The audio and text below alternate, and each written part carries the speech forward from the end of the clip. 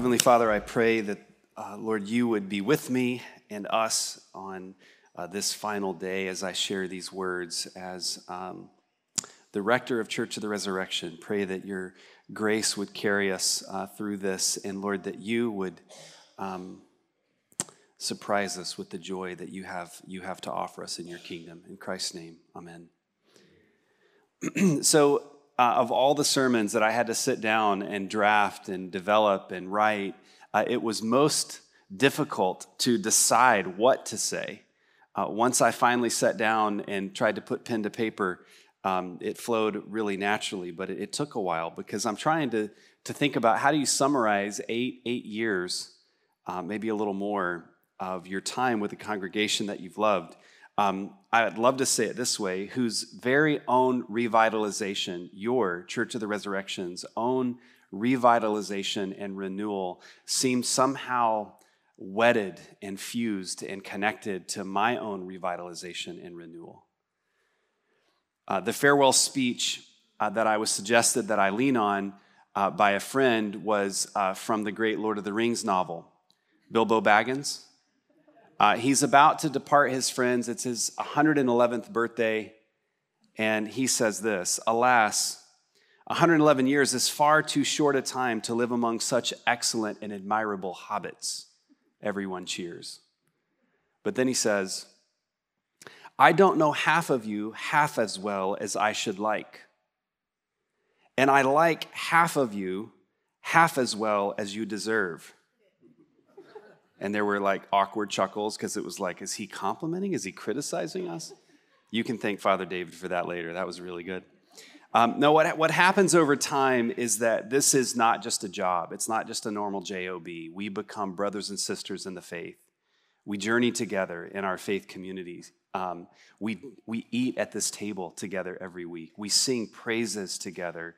We share personal, familial struggles, hopes, joys, sorrows. We are sent together in mission. We come and we're transformed in God's presence, but then we go out in the world, but we don't go alone. We go out together.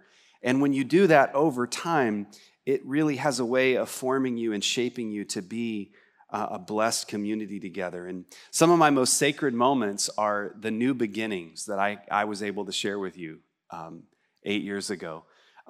New beginnings, new births. We'll celebrate a new grandchild today. These kinds of new things. Being in the hospital with some of you when you welcomed your first child or a new child. I remember my first baptism. It was my very first time to ever baptize a child as an Anglican pastor with you over at the Morris Road facility. Now, some of you weren't here. Just let me tell you, the facility had a really difficult time regulating whether or not we were supposed to have it cool or hot. And so it was either really cold or really hot. And I'm convinced that I wasn't the only one sweating through my clothes. It was really hot, okay? So that's kind of the setting. My first baptism, I was a total wreck. I was nervous. Now, on the surface, you may not have seen it. Some of you probably knew, but I was a wreck. And it came time to go down to the font and to baptize this child. And this young baby had decided on the day to be presented for his baptism to come with the fullest poopy diaper that you can imagine. And when you baptize an infant, it's an intimate thing. Like, you get this child up close, and it's like 90 degrees in this little room that we're trying to worship in, and it's like this holy, sacred moment, and I'm just like, oh, wow. Now, I have to, over the font, when a child is that small, kind of tip the child like this, and then in the name of the Father, and I'm thinking, this diaper's so full that if I tip this child, it's going to be all over. He had this great outfit on. He's going to be a mess. I was convinced there's no way this is solid. Like, this is going to go everywhere. And then I had confided in Cooper about how nervous I was, that this was my first baptism as an Anglican pastor. And I was really nervous. He said, well, once you do the baptism, you should lean on, my church in Huntsville, he said, growing up, had this practice of the rector after the baptism. We would ring the bells of the church, and the pastor would actually hold the baby out and sort of process the baby around as a way of just celebrating his new baptism or the child's new baptism. And we'll play the bells over the sound system, and you can present the child. And so I just, Father, Son, Holy Spirit, and then held them up. And then I held out that stinky, poopy diaper like a baby Simba all over the church. And we got through it together. The aroma of the child and the aroma of Christ in our midst, we got through it together. I was a sweaty mess. That's happened more than once on a Sunday here. Even if it smelled funny, it was a sacred beginning. But in life and in ministry, there are also necessary endings. These are even more sacred for me. I have to tell you that for those of you who I have had the privilege of sharing space and presence with, as you said goodbye to dear loved ones in your life. And a last sermon by any pastor is this tough assignment because you're holding together sort of the sacredness of new beginnings and the sacredness of necessary endings, and you just kind of hold it all together.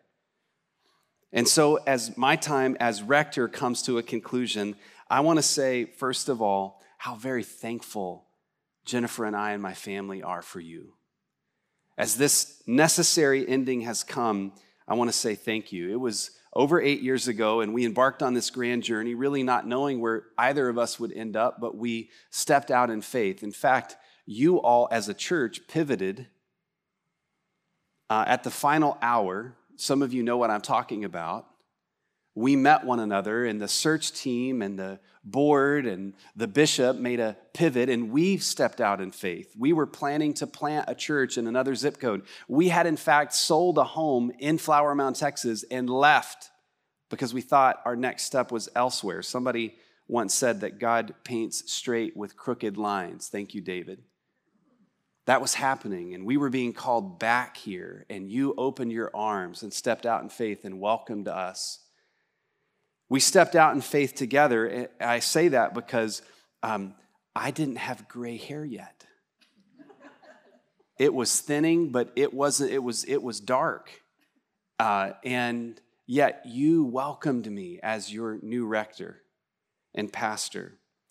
I got to share in so many new beginnings with you, and some of them were my own new beginnings, like I said, like a first baptism or helping you welcome in new members to your own family. Some of them there were so many firsts for me. I mean, we walked through a number of new things together, and what I want to say is thank you for giving me the space and the grace to find my way as a pastor. That's no small thing. In his memoir, my favorite book about being a pastor, it's called The Pastor. Eugene Peterson writes a story about his son coming home from college and telling him his son was some sort of literature major, and he comes home to his dad, who's quite the author by the time, and he says to his dad, novelists only write one book.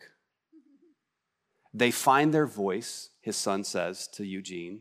They find their voice, they find their message, and they write their book, and then they just do it over and over. And his dad thought, well, it's an interesting observation.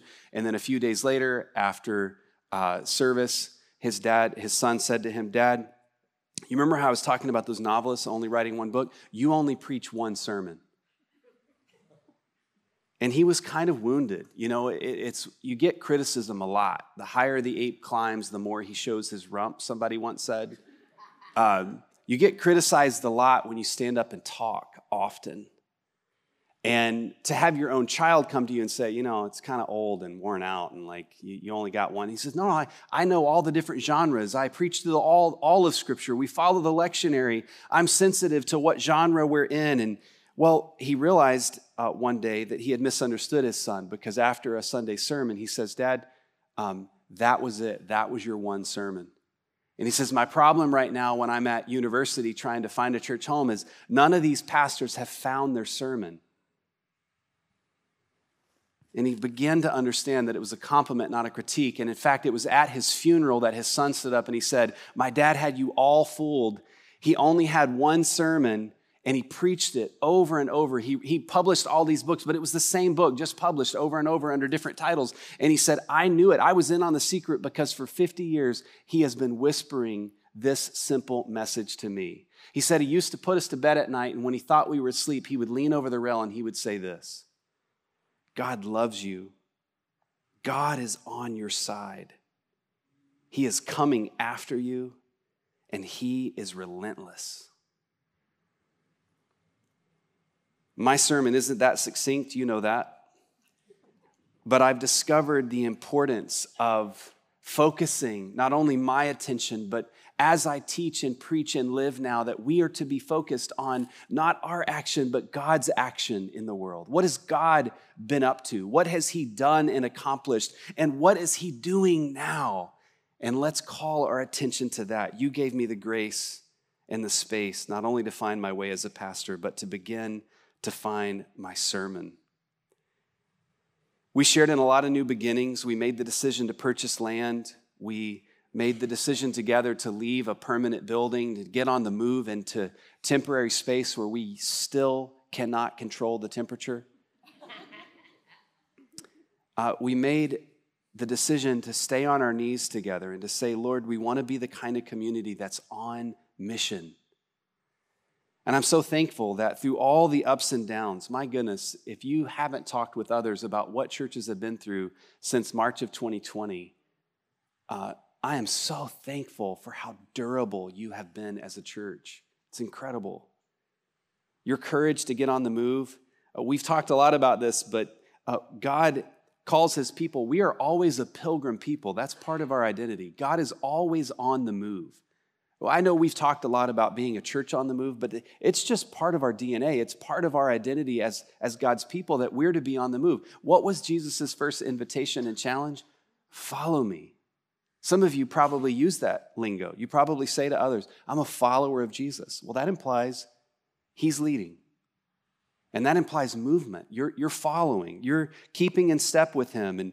And there were times in ministry, in the life of the church, where as we follow him together, there would be these necessary endings. And there's a number of scenes in Scripture. Acts 20 comes to mind, where Paul has to say farewell to a group that he loves. And there's others that we could consider. But the point is that there comes a point in time where we celebrate and we look and say, this is a sacred and necessary ending. One of our council members said a few weeks back that something along the lines, Vicky said it really well, and she was clear. I just probably took it the wrong way. She said, before Brian departs, and it's like, I'm not terminally ill. I'm not dying that I know of. In the case of Bilbo, he actually was planning to go somewhere, and he clicked his heels and he says, okay, I'm off, and boom, he disappeared. Dean has told me horror stories of pastors leaving churches. One pastor served for 30 years in a church, 30 years, and nobody knew anything was up. And at the end of the service, instead of processing out, he says, I'd like you to all be seated. He says, well, that was my last sermon as your rector. And today's my last day. And they never saw him, like poof, like Bilbo. He was gone. And I've realized in my last few months, look, we've not done that. Hopefully, I've not done that. If you didn't get the memo, somebody help me, 3 months ago or more, we've been in this transition together. If you didn't get the memo, Candace will get it to you. Find Candace afterwards, and she can update you on the news. But it is important for me to be clear that my family and I will be stepping away from Church of the Resurrection. Not out of rejection, but out of love. And here's the main reason why. We are not being relocated to another part of the country, which is typical when a pastor leaves. There's they take on another parish and they move to another city. Some of you have done that as pastors yourselves. Our situation's a little different. So I need to be clear that we are stepping away. And here's why. Out of love for you and for the next rector to be established, it's important that proper space is given. You know, that you don't linger in an unhealthy way. That you give space. Here it is. For a new sacred beginning. That has to happen. So thank you for what a joy it's been. Jennifer and I, as we were talking last night about this moment, we got all worked up and emotional because finding my way, finding my sermon really meant being transformed as a son and child of God. And it's had a tremendous effect on me as a father, as a husband, and we are so incredibly thankful for these years with you. Now, there's also the hope of new beginnings, and I want to say a few things about your new beginning that you're about to start on without me around, and also our new beginning, because many of you have asked me, what in the world are you going to do in this next chapter? So in your new beginning, let me just say one last time publicly how excited I am for what the future holds for Church of the Resurrection. This has been an incredible team. I had no idea Jarrett and Macy were coming. My goodness, thank you for being here. They're here if you didn't know it. Now stay focused for the next few minutes, but they're here. The team that God has used to form and shape and mold each and every one of us, the staff team that's here now, our council, what an incredible group of people.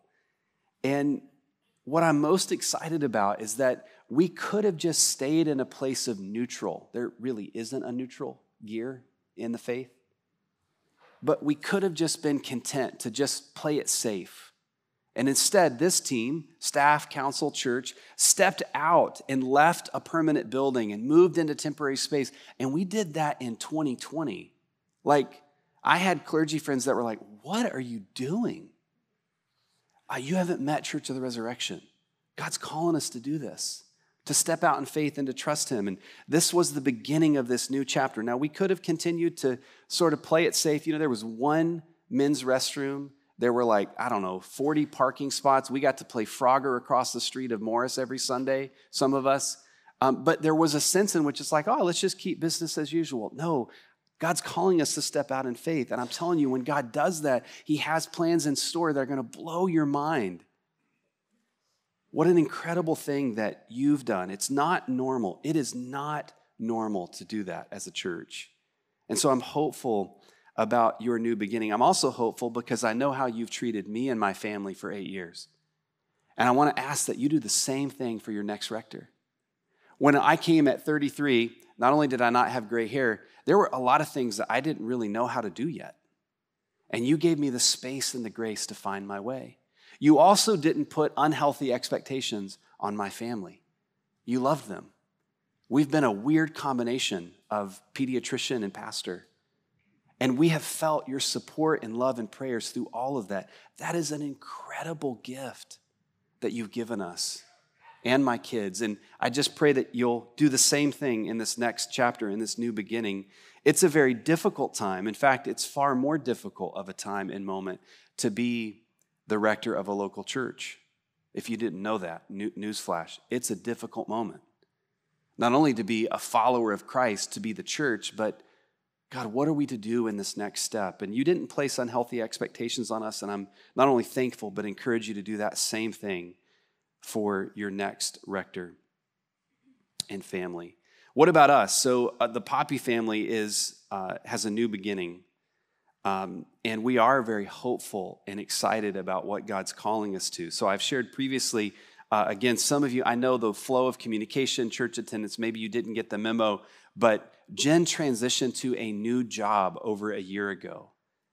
So we both have made really significant changes. And what we learned, had we had been more mature in our faith, probably within the first year or two, we would have realized back in 2015 that trying to raise a young family and being a full-time primary care pediatrician and a full-time senior pastor of a church that's in the middle of relaunch is probably going to be too much weight for your family to carry. We didn't have the maturity to know that. And so for 7 years, we just kind of wore ourselves out. And our kids probably thought it was normal. It wasn't normal. And in many ways, it wasn't okay. And so as we step into this next season, there's been these major changes. Jen transitioned to this new role over a year ago. And some of you have asked, well, what are you going to do? And I genuinely didn't know when God asked me to step away. I didn't know. I don't know. Will you pray for me? I'm not quite sure. All of you that are close to me know that was a fact. I'm not quite sure will you pray for me. And, guys that have been rectors tend to have a sense of what they're doing day in and day out and who they're meeting with and what next month looks like. And that was very disorienting to me. But God, you're calling me to step out. I'll tell you, these three things stand out. One, it's very personal and familial that Jen and I are both going to be supporting not only our marriage, but our children more.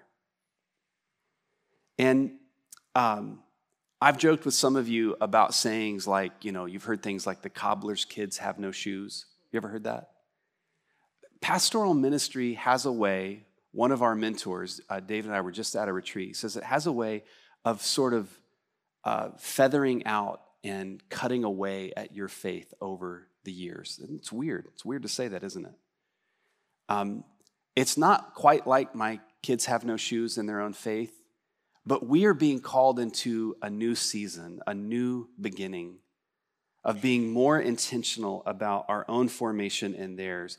I am going to be serving in a very part-time role with a movement that's connected to our church, really in many ways, that cares for the revitalization of two things. And this is really fun for me because I feel like this is what's happened in my own heart, is that it's a ministry that cares not only for the revitalization of other local churches, so I'll be helping other churches walk through the process of revitalization themselves, but also being attentive to the life of the clergy, the pastor, and their revitalization and renewal. And this next season, I'll actually get to do that mainly from home, a little bit of travel, but it'll be a part-time role where I'll be working with other churches and leaders in their own renewal and revitalization. I'm pumped to get to do that. Most of that work will be within the Anglican Church in North America. God's opened up some really cool opportunities for me to do that. But actually, that's secondary to the main thing in this next season. And that's why I wanted us to read from Luke chapter 10 to hear. Now, I don't have a whole nother sermon. Some of you are like, wow, I think we're getting close. Yeah, we're getting close. But Luke 10, my first time to find my way as a pastor when Cindy lost Ricky, God opened up this passage, I believe not only for me, but for us. And it was this invitation to presence. It was an invitation at the beginning of what would be our ministry together to say, verse 40 actually says, Martha was distracted by much serving. Martha was distracted by much. There were good things that needed to be done that were on the to-do list for the coming months and coming years, but there was a distraction in her heart. And Mary was taking on the posture of a disciple, of a learner. She was present to her Lord. She was listening. She had put him at the center of everything and knew in wisdom when to say, those tasks can wait. This is the one needful thing. What am I going to be doing in this next season? I'm telling you, God is calling me, Jennifer, Tucker, and Emery to a new beginning in sitting at his feet and being present to him. And it's such a radical invitation that it requires a radical reorientation of our day-to-day commitments. There's a lot to do not only in home life, just to run a home, right? Home, there's nothing like homework. There's always laundry. There's always dishes to do. Have you ever tried to live in a house that's being renovated, like at the same time? I know you have. Some of you have. It's not real fun. And yet, as God's people, we're always in a process of being renewed and being revitalized. And there's sawdust in the kitchen, and that bathroom's not quite ready. And that's just the nature of being the church together. And in the midst of all those things, you can get distracted with much serving, just like Martha. So if you'll allow me, this last exhortation, would you, in the midst of this necessary ending and a new sacred beginning, would you do the one thing needful? Would you not get distracted by all that there is to do? And there will be plenty to do. Would you sit at the feet of Jesus before you do the dishes? Mary's not in a hurry. This is connected to both my family and hopefully this faith family. Do you know how, somebody used to say this way back in the day, you know how kids spell love? You guys know this? You've ever heard this? It's spelled like this, T-I-M-E. And I'm kind of a quality time guy. Myself, some of you might consider, you actually can't have quality time without quantity time. If you're in a hurry, if you're rushing, if you're trying to force a rooted, restful, and relational life into 1 to 2 hours a week, it's not going to work. You'll be incredibly frustrated. Sit at the feet of Jesus. Be unhurried. Enjoy him. And this is a major shift. Watch him enjoy and delight in you. At the end of every night in Compline, we say, keep me as the apple of your eye. As this season comes to an end, here's this opportunity for a sacred new beginning. What a joy to be a part of that you have. Jarrett and Macy could testify to this in ways that I can't, where I stand today. We don't, even though there's space and there's a clean, clear kind of break in the nature of my relationship, I'll never stand here and be rector again of Church of the Resurrection. We're forever connected. You're in my prayers. I know I'm in your prayers. I'm so thankful for the joy it's been to serve you. And I'm also thankful for this sacred new beginning that we both have. And so, Father, Lord, for smelly starts, for joy-filled opportunities to celebrate your work together, we give you thanks for all of it and in between. Lord, thank you for friends and brothers and sisters who, Lord, are centered on you, who want to be seated at your feet, that you, Lord, are the center point of our lives. And we are there together at your feet. And then we're sent from there, Lord, on mission together. Thank you, Jesus, for what you're doing in us and through us. In Christ's name, amen.